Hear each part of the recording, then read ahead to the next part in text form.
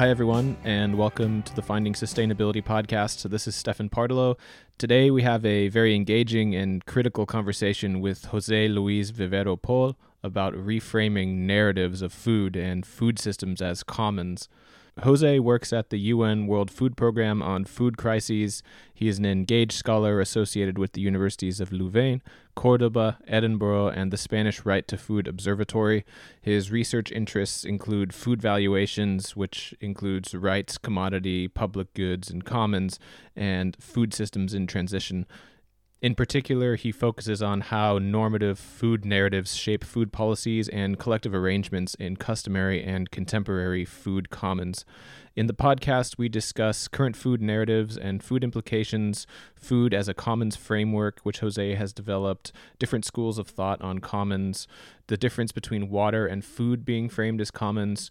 We also discuss the influence of COVID-19 on food systems. This podcast is being recorded on March 27th, 2020.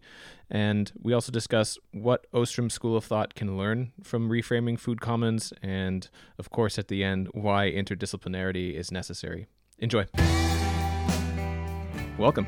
Thank you very much, Stephen and Michael. Thanks for inviting me. Let's start by having you give us a background of where you grew up and what you studied and how you became interested in the theory of food as a commons. Okay, well, very briefly, I'm a Spaniard. I was born in Spain. I grew up in Spain, and I became an agricultural engineer. And I always felt attracted to not just agriculture in general, but initially attracted to biodiversity.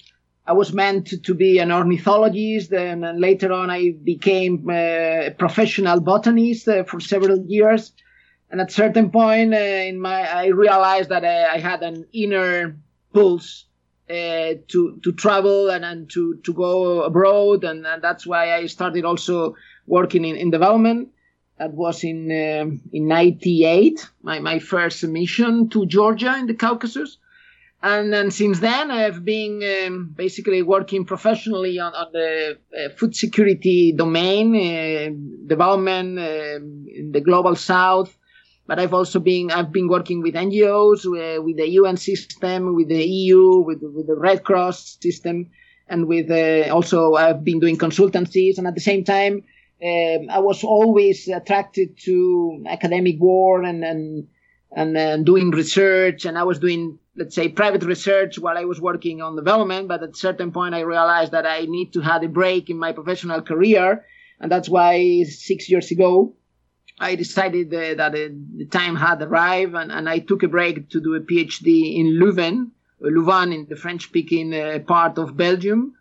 And that's why, I let's say, undertook a research on how do people value food, and why, let's say, how these normative evaluations of food, how do they shape policy preferences. And the point is that I arrived to this, let's say, transboundary question or interdisciplinary question based on my previous experiences on food policy backstopping, right to food, food sovereignty, and food projects in different countries.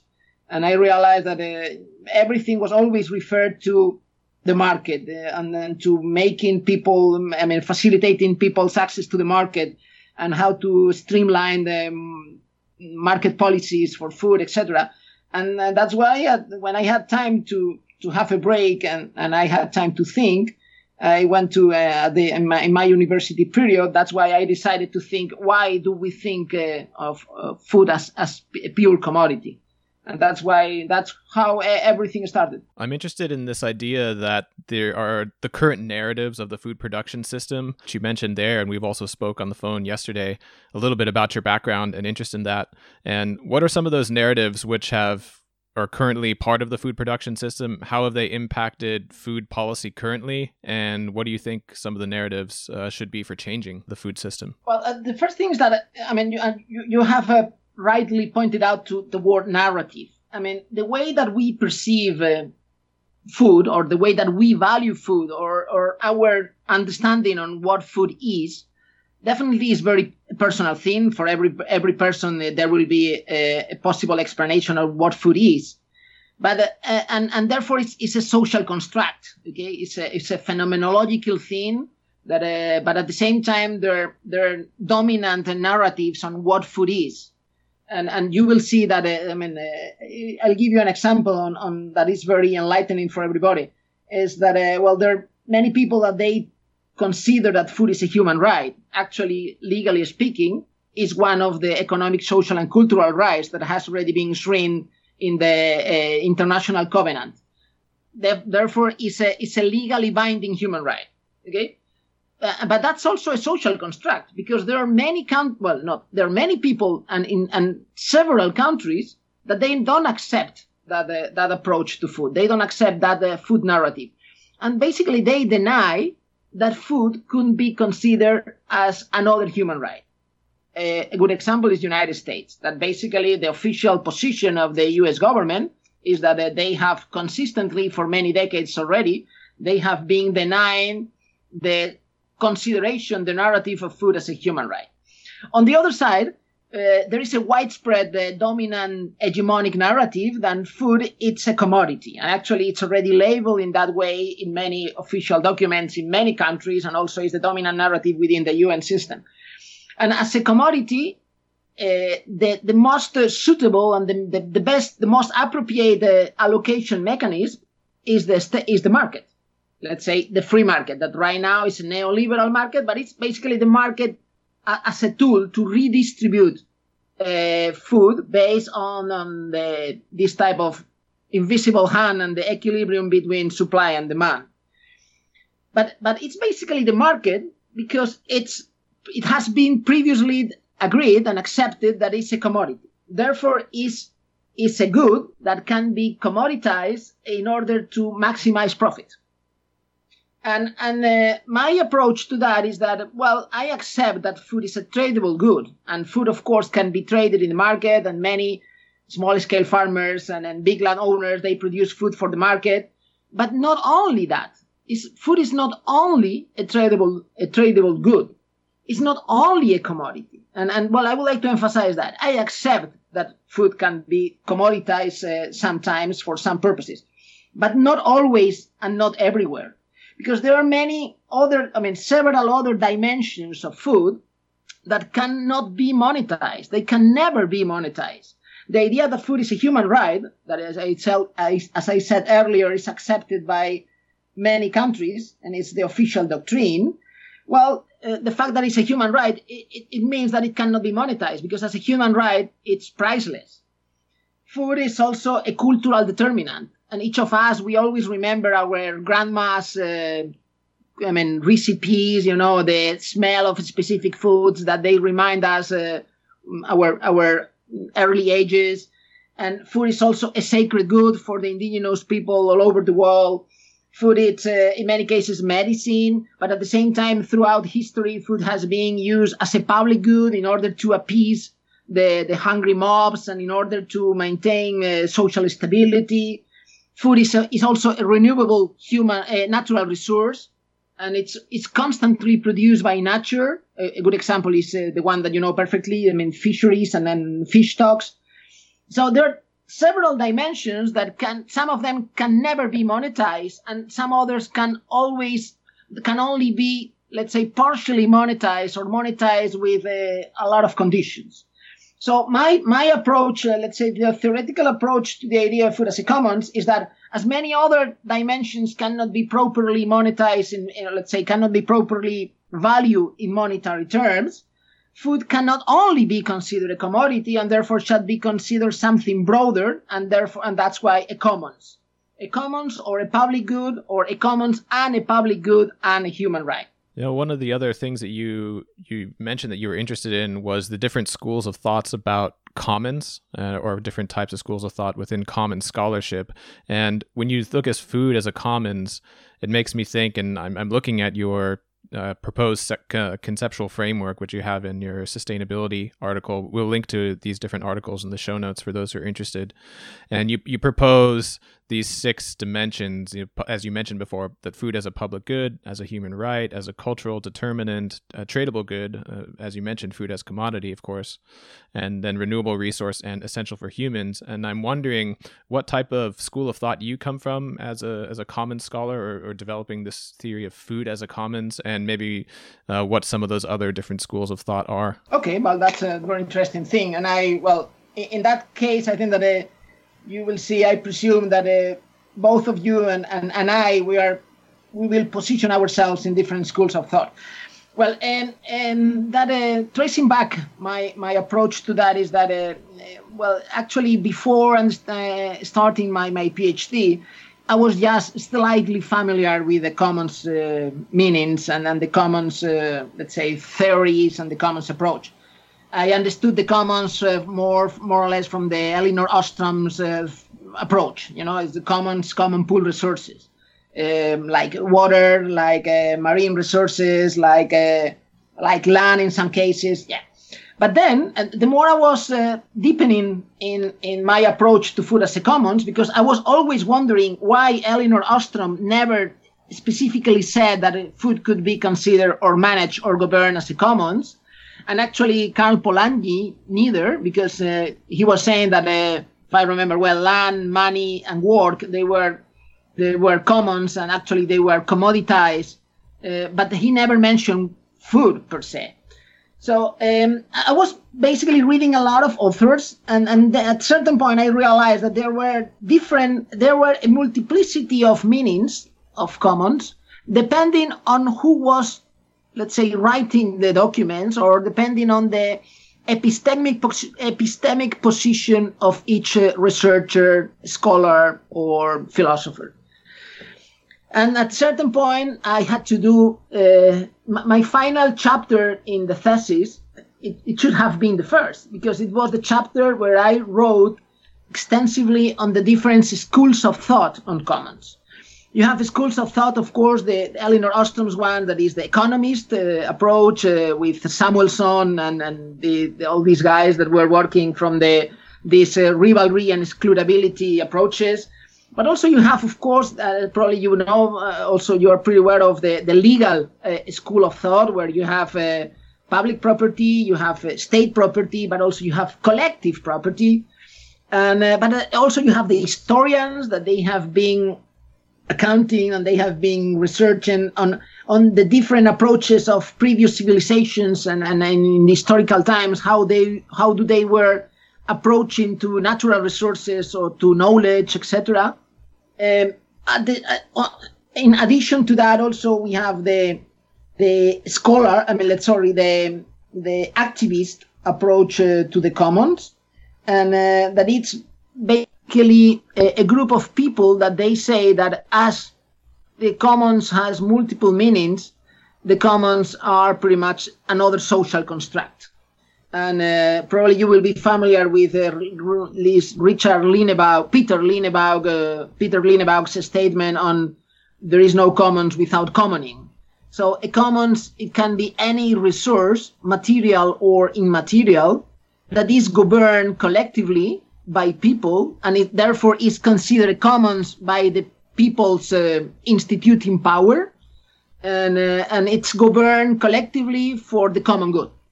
And it can be either water, the usual one, or it can be seeds, that it's also another usual suspect in Elinor Ostrom's approaches. But at the same time, it can be food, or it can be knowledge, like Wikipedia. It can be the atmosphere, as now, you know, the big institutions are already considering the global commons. And, you know, atmosphere or air pollution, it's actually a public bad. So it's atmosphere could be part of the commons. So commons at the end, it can be anything. And I'll give you another example of public spaces now in urban areas, that some of them are occupied by the cities, by the neighbors, by the citizens, in order to do something in those public areas that have been abandoned. So it can be anything that we as a society, or we as a village, or we as a nation, we consider that it's worthy to be governed in a collective way. And that's my approach. And that's why departing from the idea that anything can be considered commons if we society so consider, I think that due to the multiple characteristics of food, the first and foremost to be an essential resource for human survival, we need to govern food as a commons. Let's say everybody, we all of us, the entire human population, we are eaters, and therefore we have a saying.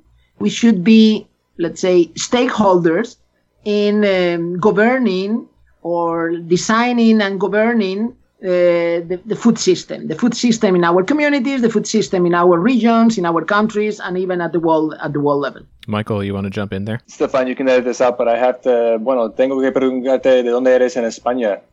English, I guess. Where are you from in Spain? Well, I'm from Galicia. You know, that it's a very interesting place for commons, especially all the seafood and the coastline fisheries, etc. Okay, I've never been there, Mike. And Michael, on top of that, in Galicia, probably you know that 25% of the Galician surface, the territory, is owned, legally owned and governed in a collective way. So they are called Montes Vecinais en Man Común, Montes Vecinales en Mano Común. And they are, legally speaking, they are still based on these Visigothic parishes and the old German customary rules that people, they have a saying and they have an aliquota part of the mountains that are surrounding the parishes. Oh, very interesting. Yeah, I've never been to Galicia. My stepmother is the Valladolid, and I have aunts in Santander y Zamora, but I've never been quite over to the northwest. Okay.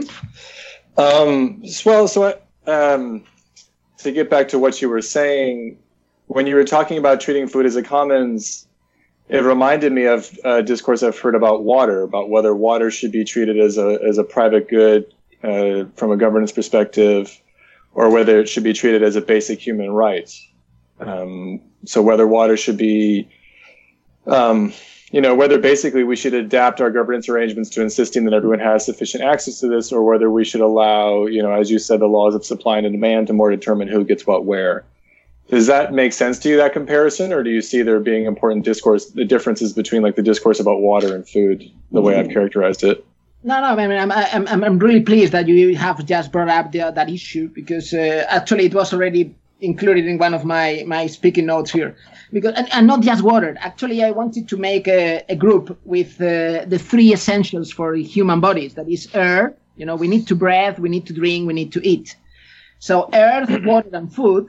The three of them are essential elements for every human being. And however, the normative valuation and the policies, because first we define narratives and how do we value something, and then we design policies and legal regulations based on our social construct. Okay, so that's why I'm fighting so much, and I'm struggling to work on the narratives, because later on the policies and the legal frameworks will come, and therefore, and of course, the subsidies and the money. But the real clash, the struggle now is how to define things, how we value things, how do we consider as a group specific items. And in that case, well, you have rightly said that water has a lot of similarities, but also a few differences with food. Food as a natural resource, it's like water, okay? It's produced by nature, and we human beings consume, like fish stocks or asparagus, mushrooms, or hunting food. But there is also cultivated food. So it's something that we human beings, we produce with our efforts, and that's John Locke's idea. No, whatever it's produced by humans being sweat with our hands, it belongs to us.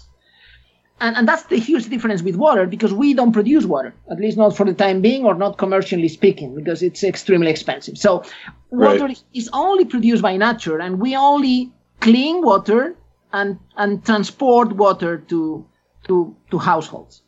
So, but that's a slightly difference, but it makes a lot. And that's why, between air, water, and food, food is totally privatized and is fully commoditized for the time being, and basically the narrative of food as a commodity is the hegemonic dominant one, and just a few authors, even a few scholars, are contesting that. And I'm making an asterisk later on. I will refer to an article that I produced on a literature review in the last century on how scholars were approaching to food as a commons, a public good, or a commodity, and I will give you a few figures.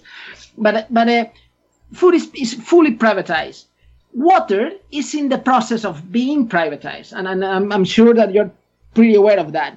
In many countries, water is still legally, let's say, framed as a public good or as a commons.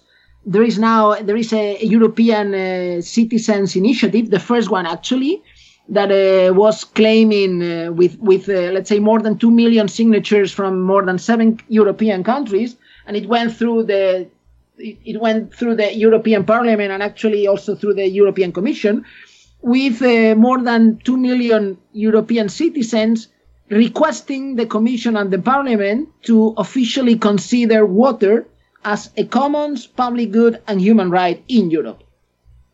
And but at the same time, you are also aware of all these privatization schemes that are already ongoing in many countries, especially in the global south. It's quite obvious, quite well known for everybody, how is the approach to privatize water in Chile, for instance, and the IMF and the World Bank schemes that are promoting and are encouraging a privatization of water resources in Bolivia, or also in countries like Mongolia, and it's in the process of being. So we can see the tensions, and we can see the contrast between different stances and let's say political or ideological positions.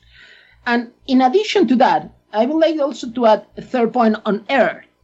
Breathable air, because air so far was widely considered as a commons. Okay, the breathing air in the atmosphere, the combination of oxygen, nitrogen, and a few other elements, that it enables us to breathe and therefore to live, and we need to treat it as a global commons or a global public good. Fine, but recently, we have seen this process. We have started to privatize everybody's earth, because these carbon schemes, this carbon bonus that you are as a country or as a private industry, you can, if you pay, you get the polluting rights, and you are able to pollute everybody's air as long as you pay. So that's, to me, it's an obvious privatization scheme of a commons. So it's an enclosure of a global commons, and that's why at certain point I was basically I'm still thinking about it could be a very interesting idea to write a book on the social construct and the normative considerations of those three essentials, and how we can see that they're in different processes, and they have different status. And therefore, the pros and cons of considering the three essentials as public goods or commons, or absolute commodities or private goods. Take the water issue one step further, and I don't know how far down this rabbit hole we want to go, but I had heard in places like New Zealand there were considerations of formalizing human rights for, say, rivers, to kind of anthropomorphize natural features legally. Have you heard about that, or is that engaged with what you're talking about? Yes, well, it fits well, because, the consideration of a specific river as an entity that deserves to be entitled with rights, not human in this case, but at least, let's say, entity rights. It's another social construct. Right. It can be something good, or it can be something bad. Let's see in the future, but at least it's not a given. When we say that the sun sets in the west, well, that's a given. Okay, so it's always been to be like this. We can rename the west, and we can call it Pichurichi, but it's going to be there. Yeah. but the human rights are social constructs. Right. Let's say the moral valuation of killing someone as something good or bad is a social construct. The idea that the market is the best, the most appropriate mechanism to allocate any given resource is a social construct. So my point is that, well, we need to discuss a lot on these social constructs. They're not givens. I mean, there are things that are givens. Okay, gravity law is a given. But the consideration of food as a commons, the consideration of water as a human right, or the breadth and the extension of rights only to humans or to corporations. I mean, you have just mentioned the river in New Zealand, but I can give you a lot of examples on how we have already reached at a certain point, let's say several decades ago, the idea that corporations, they have, let's say, legal personalities. Personhood. It's personhood, no? They have legal personhood, like humans. So they have rights and duties. Well, and they have more advantages than rights or than duties, because actually right now there is a debate in the UN system whether the corporations, they should also be bound by the human rights regulations or not, because the corporations are saying, well, we are not humans, so we don't need to comply with the human rights observations. And on the other side, the human rights lawyers and advocates, they are saying, yeah, but I mean, you need to, I mean, the human right, you are corporations, you are not, let's say, abstract entities, you are formed by people. And therefore, I mean, you also should be bound by human rights regulations. But I mean, the consideration of a corporation like Nestlé as an entity with rights and duties and rights and let's say capabilities of doing things, well, it's another social construct. There are social constructs that I think that are quite positive, and others are negative. But in any case, social constructs are not forever. They can be modified as long as the communities or the societies we deem necessary. Right, and I suppose social constructs and the fact that the so-called nature of something can change based on how we talk about it is important, because there are behavioral implications. We'll act differently towards each other in that thing based on how we're talking about it. Yeah, of course. I mean, that was one of my, let's say, my driving research questions in the PhD, is that, well, how do people value food? That was the initial more rhetorical question. But then my research question is that I assume that your social construct on food, so the way you value food, shapes your food policy options. So if you consider, let's say, as a personal approach to food, that food is a pure commodity, it's obvious that all your policy recommendations or your preferences on policy recommendations will be market-oriented, because you think that it's just a commodity, like a TV set or like any piece of iron. And therefore, well, the market demand offer is fine. But then you have other resources like human organs, okay? And human organs, they could also be allocated through market mechanism. So you have 2 kidneys, therefore you can sell one, and I need one, so I will offer in a supply-demand market rule, and then, well, you will sell and I will buy. Yeah, but I mean, we human beings, for the time being, have decided that human organs are not tradable. It's strictly based on moral considerations. So, but it's another social construct. So the way, going back to the food, if I consider that food is a human right, if I consider that food is a commons or a public good, and there are nuanced differences between considering food as a public good or food as a common. But let's say, generally speaking, sometimes they can also be clustered. But if I consider that food is a human right, a public good, and a commons, my policy preferences would be different from the one that considers food as a commodity. And I will opt for considerations that are more related to universal food entitlements, or food banks to be included in the social security system and not being run by private entities based on charity. and charity is not a human right entitlement. Or I could think about school feeding programs to be, let's say, embedded in the public school system, not to be outsourced to companies like Sodexo or private companies of catering. Another option is that, as a kind of, let's say, symbolic approach to food as a human right and a commons, we could have public bakeries where everybody every day could get access to one baguette, one bread loaf. Why not? I mean, if we in Europe, for instance, if we have access to universal health coverage and we can drive through a public system of roads, why not to get access to bread freely? And it's never, when I say freely, it's freely for the citizens that they have previously paid with their taxes. Because as we understand in our countries, that in the States it's not that much, but at least throughout Europe, all the countries in Europe, they enjoy education and health as public goods.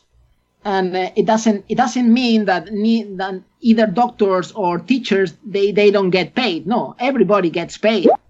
But there is, let's say, a universal entitlement for everybody to get access to a minimum amount of years or a minimum amount of health treatments in order to cover your education and in order to cover your health. The same approach that we have in Europe for education and health is not applied to food. And of course, it's not applied also to water. That is an interesting issue because except in Ireland, where the water is considered as a public good and people, they don't have to pay water bills. In the rest of Europe, you have to pay the water bills. But in Spain, and that's an interesting, let's say, legal nuance, in Spain, that where water is considered a commons and a public good. So you only paid for the chloration and the transportation to your home, but not for water itself, because it cannot be, because it's officially considered as a public good and a commons. But you pay for all the process. Yeah, I've been thinking throughout this whole conversation about this idea that you mentioned earlier of changing the narratives and changing the narratives being the seed, if you want to see it, which then later leads to policy changes and then more practical changes and then funding from the states, etc. And it makes me think of when I hear the term food as a commons, that it's more, to me, I would think it as like a meta commons, where you have, when I'm thinking about other commons scholars and other commons frameworks for understanding what food as a commons might mean, I start to see that there's these different webs of path dependencies that we're kind of stuck down and within. And food can be seen as a meta commons because you have other commons within it, which are privatized. For example, governance. You have a lot of, for example, certifiers. You can give the example of third-party certifiers such as fair trade or organic or direct trade. And, those are non-democratic, largely privatized certification schemes, which are trying to improve the commodity chains of these products. And to the extent to which those are just reinforcing the commoditization of food, I'd be interested to hear your perspective on that. But there's also the idea of land. So we privatize space and property to grow food. We also privatize the knowledge about food. So we have patents, and a lot of those patents are accrued to large companies, who genetically modification, for example. And you also have the privatization of the unit itself, right? So as you said, in contrast to water, we actually make the food and someone owns it and then it's sold. And, those are just a few examples I could think of how there are many different interconnected path dependencies, which we're on this path going down to why the food system is the way it is right now.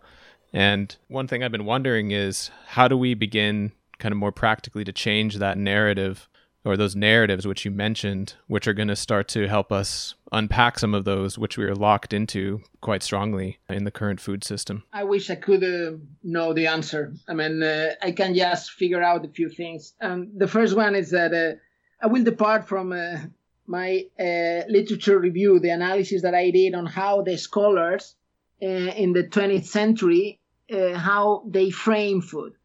Because following Immanuel Wallerstein, I think that academia, it pretty much shapes, let's say, the buzzwords and the sharp ideas that they later on are politicized. But on the other side, the academia is also highly politicized and influenced by the dominant ideas within the political realm. And that I think that's exactly what has happened. Because based on my systematic review, I came up with shocking figures. Between 1900 and 2016, let's say 116 years, I did a literature review, and I found only 179 hits, let's say, where food was considered as a commons or a public good, compared to close to 50,000 references where food was considered as a commodity or a private good. Later on, I was cleaning this 179, and I came with 70 references. So in the whole century, and up to 3 years ago, only 70 academic papers were mentioning in different ways. In some cases, very purportedly, and some others just slight references to the, let's say, the engram, the segment of or the sentences of food as a common good, food as a commons, or food is a commons, or food as is a public good. And I was reviewing the references, and just a few of them were basically proposing this normative shift, compared to close to 50,000, and in many cases very influential papers, economists and sociologists, philosophers, everybody, political scholars, 50,000 academic papers that were referring to food as a private good, dominant in the economic literature, or food as a commodity. So, those scholars were basically shaping the narrative that later on was when Reagan and Margaret Thatcher, they took power and they decided to speed up the neoliberal paradigm. They had already, let's say, the field already, they have already prepared. And what could we do? We could, of course, I wouldn't wait till we have 10,000 academic papers that they refer to the pros and cons and the good positive implications of considering food as a commons or a public good. But I think that is important. And I've noticed that since I published my papers in 2016, the first one, and later on, especially in 17 and 18, and since the publication of our handbook on food as a commons, there is a growing literature that is using that relatively novel conceptual approach to food to develop new approaches. And new approaches that are basically substantiating research on customary food systems.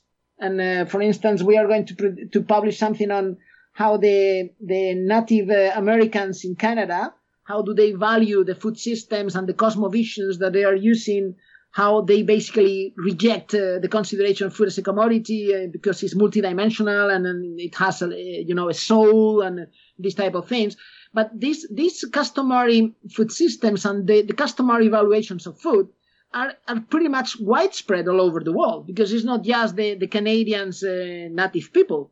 You can find the same in the Central American indigenous communities, in Java, in Indonesia, in Philippines, in Africa. So it's basically a widespread approach to food that it contrasts a lot sharply with our Western rational approach to food as a commodity. So, and at the same time, this idea of food as a commons, it's also, let's say, a driving motivation, or at least a different valuation that you can find in these modern alternative food systems. The community-supported agriculture, food buying groups, this type of guerrilla garden, public orchards, cropping in vacant lands. This idea of the communalization of public territories that have been abandoned. So they're in let's say what I call the hipsters, urban dwellers, that they are trying to do new things in the food system. They also share this multiple valuation of food. So I think that we need to keep on writing extensively on the idea that food is not just a commodity, and therefore not only through market mechanisms. And now I've seen that there are people that are already writing more and more on the non-market systems for food distribution and how relevant they are, like this Gibson-Graham tandem that they have been also writing on the issue. So it's an interesting thing. On top of that, and you have already mentioned that it's not just food what should be valued as a commons. I think that is the entire food system. And some colleagues of mine in this handbook on food as a commons that we wrote together, or let's say I had the privilege to co-edit, they wrote a chapter on food systems as a commons. So we need to recommonify not just food as the material object, but also, you rightly mentioned land, the idea of land as a commons or as a collective, let's say as a resource with collective proprietary regimes. Well, it's something very common that many other authors throughout history, they have been referring to.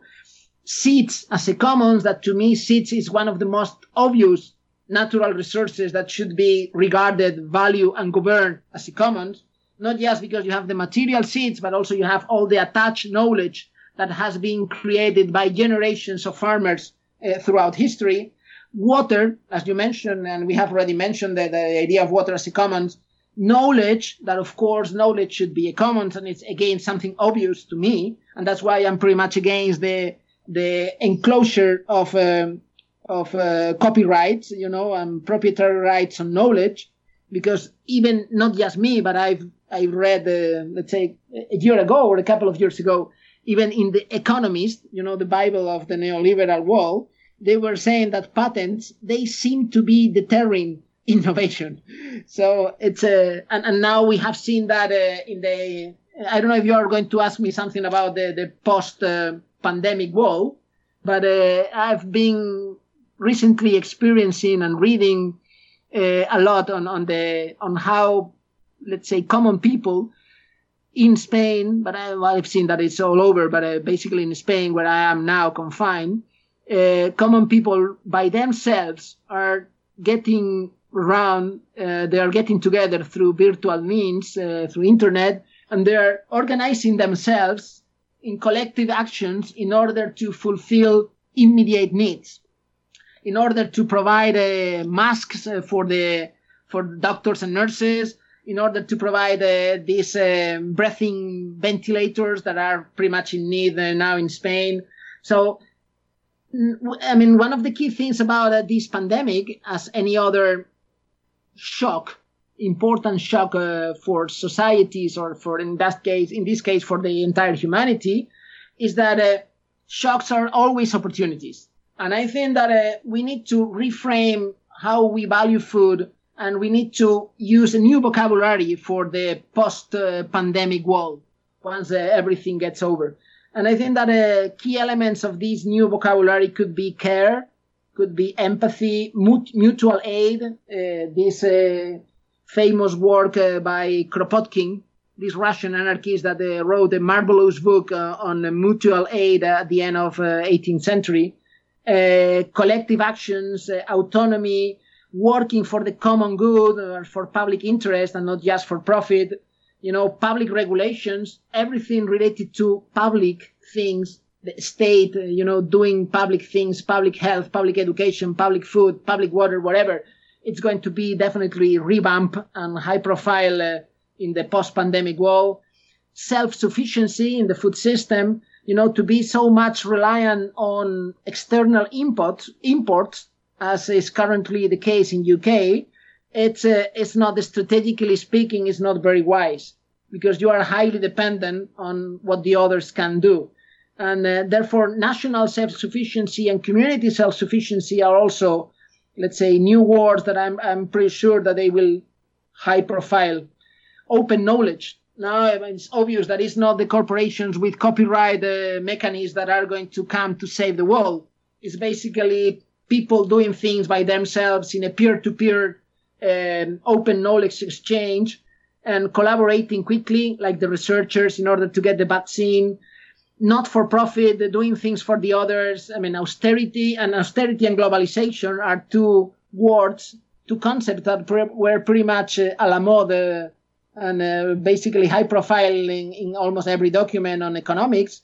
And I think that both things, austerity and globalization, are going to fade away. Yeah, for a little bit of context, we're recording this on March 27th, 2020, right in the midst of the COVID-19 pandemic, and right where the three of us are sitting in the US, Germany, and Spain are definitely the hotspots at the moment for that. And there's some interesting, I think, discussions that are coming from that. And at least in Germany, you have to stay inside. It's heavily recommended, but the one thing you can go out and do is buy food. and that's an interesting reflection as it probably it's an indication of that human rights aspect of food as a commons. And I wonder if, well, two things there. I wonder if some of the supply or the commoditization aspects of the food system now that we're seeing in the pandemic will kind of show some of its vulnerabilities. I'm not sure how much of the food production sectors are being shut down, like a lot of the other parts of the economy and the supply chains, etc. And I wonder how that's going to reveal certain lacks of resilience, for example, in our food supply chains. And the other is the origin of the virus itself. I'm not sure if that's completely understood yet, but from what I've heard, it's an origin in a food market. In principle, the last thing that I read, it's almost confirmed that it was the pangolin, this mammal that is basically, pangolin is a highly threatened mammal, that it was on the verge of extinction in many countries because of because of illegal trafficking. And and you're right. And you rightly mentioned the word resilience. Now, to me, there are two, let's say, interesting elements that are coming up of this pandemic. The first one is that people are realizing, broadly speaking, how important are the food workers. Food producers, people that are collecting and harvesting food, mostly unskilled, low-paid immigrants in many cases in Europe. So how important they are in order to keep the food, let's say, a viable food chain. Of course, now we have seen that because of the oligopolic hand that many retailers have in our countries in Europe, the extreme case is also in Australia. What's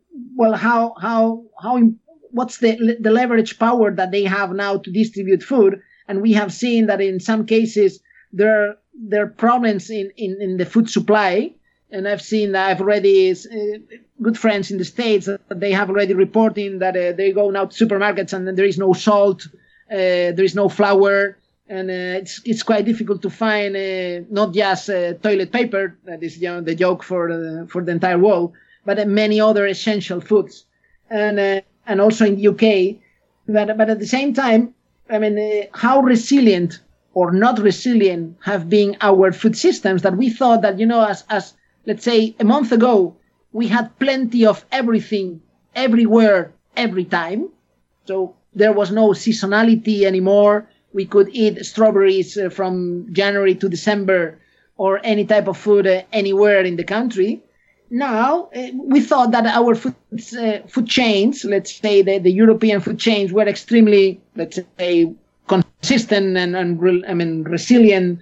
They were quite strong. But now, after a month, and we are just starting, okay? We have just been confined, at least in Spain, for less than 10 days. So we have just started to see that, perhaps they were not so resilient. Definitely not in UK, okay? That's obvious. And for the time being, just a few countries like Kazakhstan, they have started to impose some trade barriers, okay? So Kazakhstan has already stopped the export of wheat flour. Wheat, sorry. But if other countries follow, we cannot see just a health shock with the COVID pandemic. We can see a world food crisis.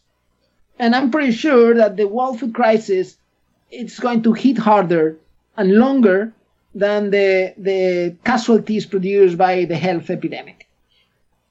So, I mean, with this high dependence on corporate institutions in the food chain, with all these, I mean, these ideas of, national food sovereignty that was, since the very beginning, a discarded idea, considered out-fashioned and, not strategic and not wise, because, everything, the globalized market can supply to everybody in a cheaper way.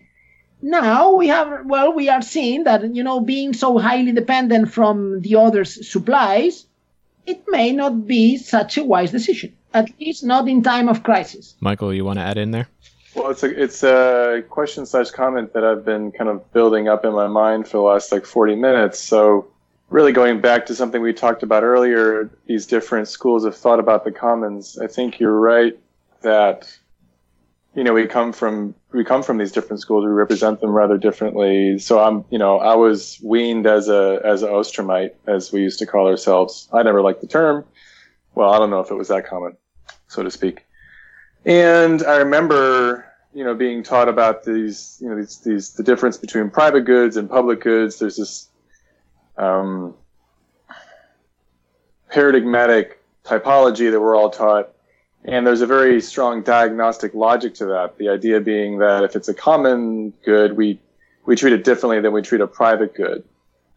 And there's the assumption that if it's a private good, we don't need to worry. There are fewer governance issues because everything's private, and so there's not going to be as much interdependence.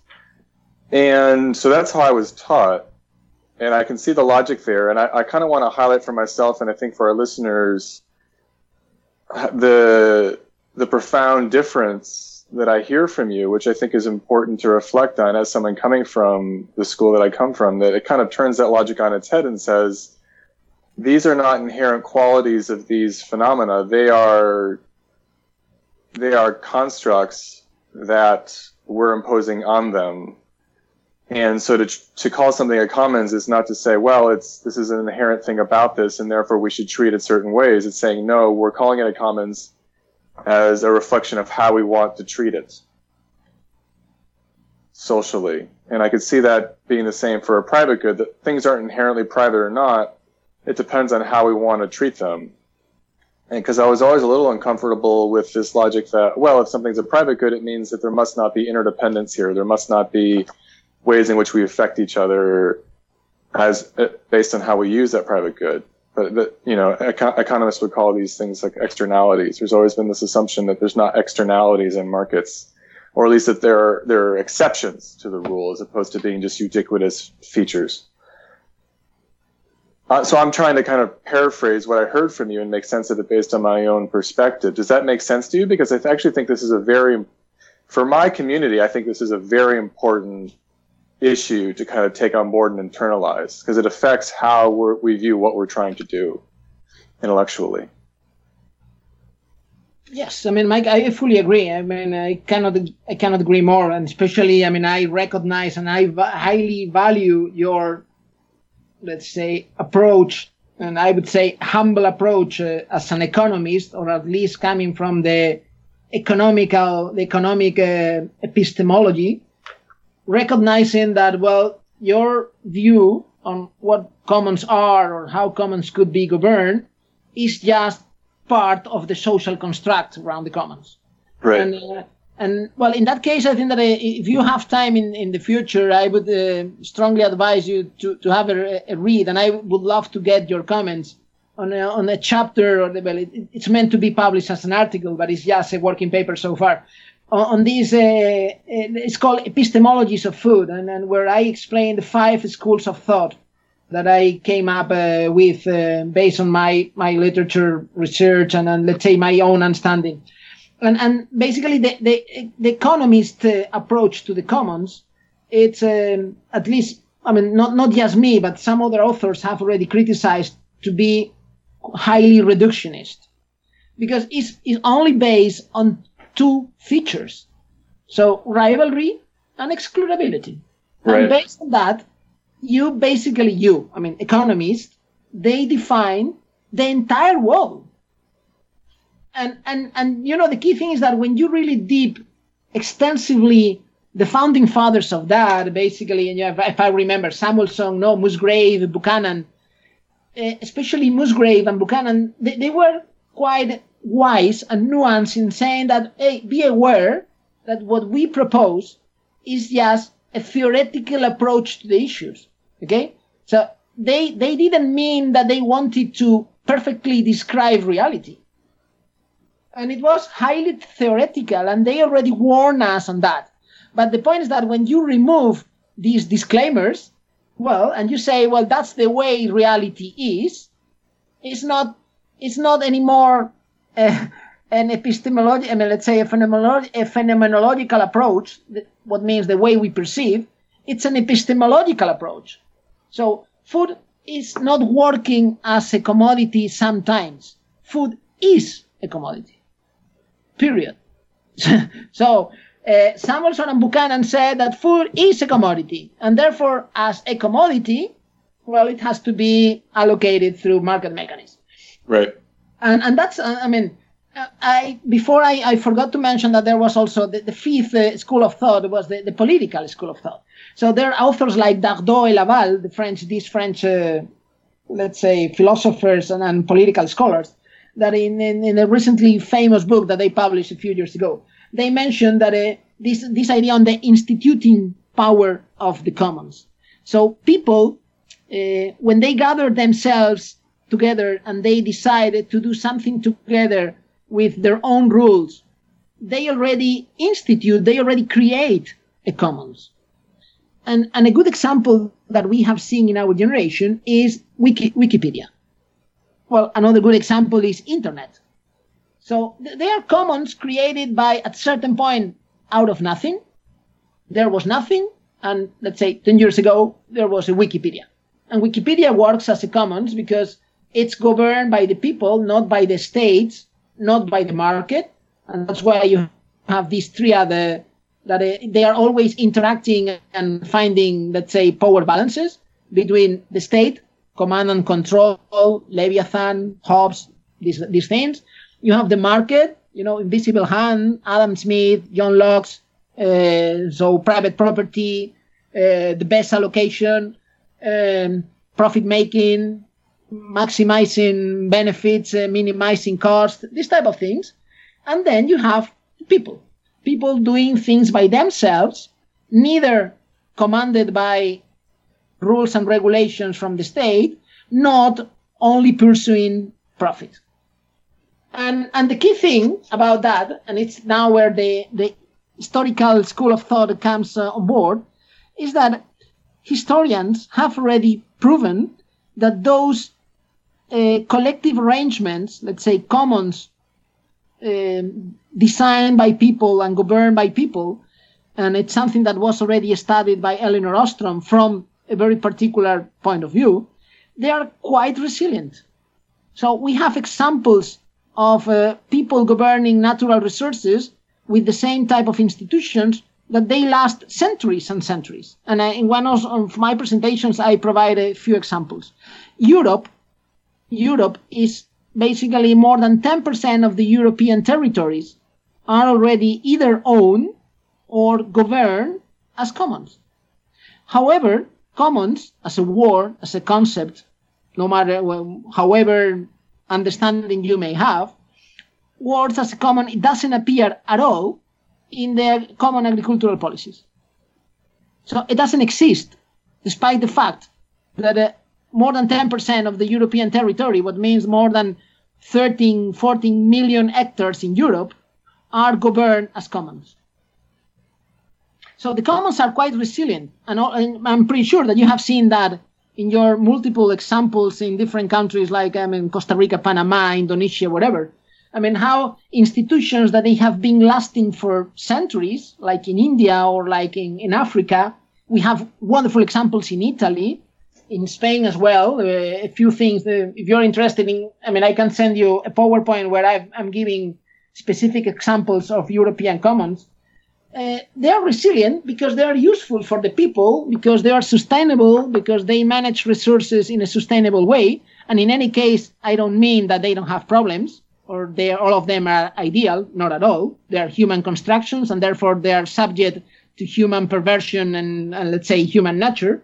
But in many cases, they are useful and they're resilient, and they can withstand different political regimes. They can withstand different climate shocks, and they are still surviving because they are useful for the people that they created them, or the people that they inherited them. Yeah, I would love to read that chapter when you have it. Thanks. Well, I can send you. It's already in the web.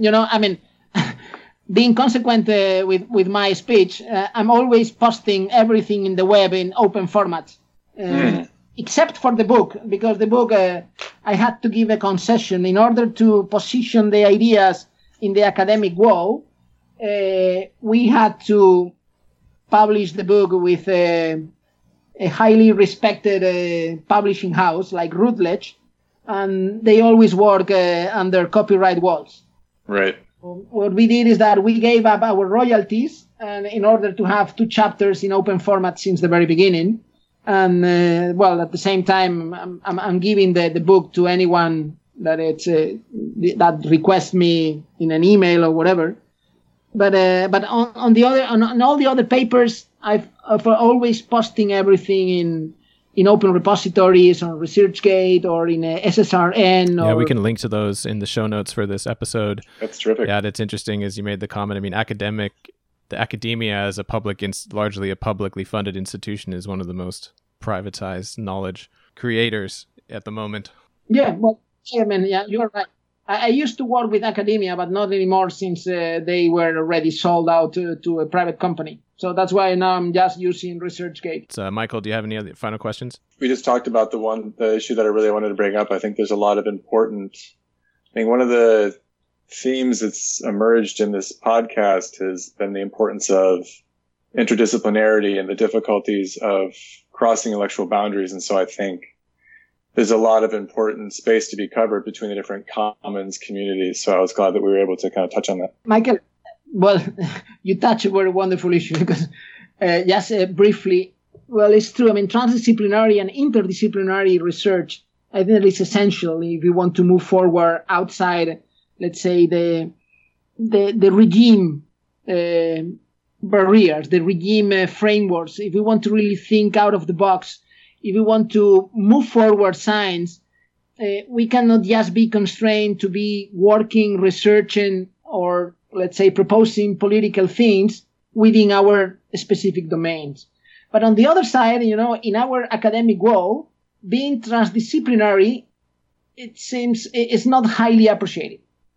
And it's not appreciated in order to publish, because there are not many journals that they appreciate to let's say touch different domains and different scopes, mixing philosophy. In my case, I was doing my research. I had 2 co-directors. One was Olivier de Schutter, the former special rapporteur on the right to food, and he is working in the Faculty of Law in Leuven.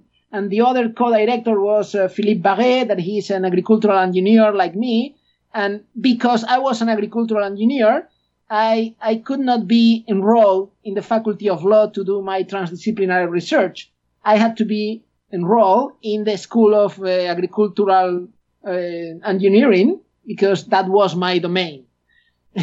And then when I was mixing, philosophical approach, historical approaches with statistics, because of course I was doing my PhD with publications, with articles. I had one article I was doing statistics, and then the other one I was working on the right to food. So I published something on the absence of the right to food in the SDGs.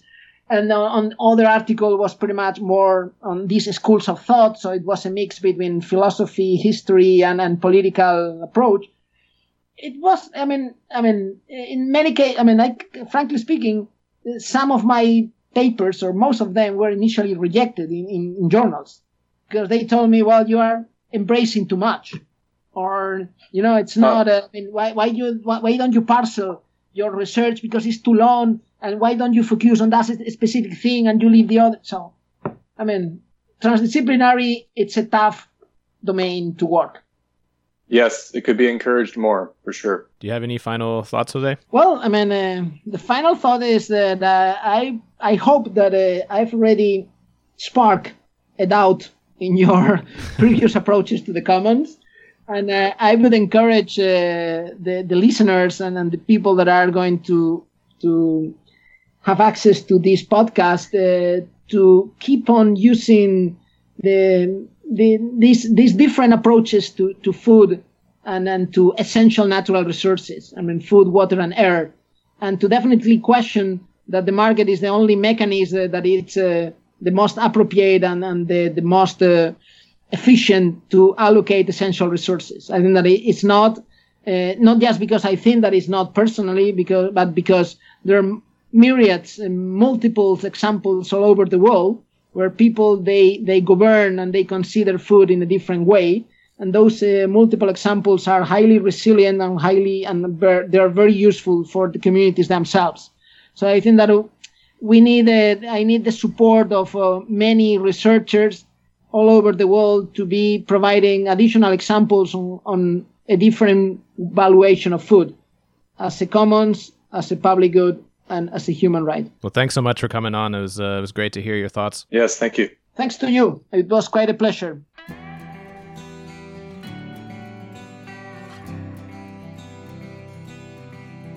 Thanks again to all of you for listening and supporting this podcast. The show notes, which include more information about our guests and links to the material mentioned in the episodes, can be found on most podcast players or on our website. You can listen to the podcast on Apple Podcasts, Spotify, Stitcher, or Google Play, and it can also be streamed from our website. You can also follow the podcast on Twitter, where we would be happy to connect and continue these discussions. Thanks again.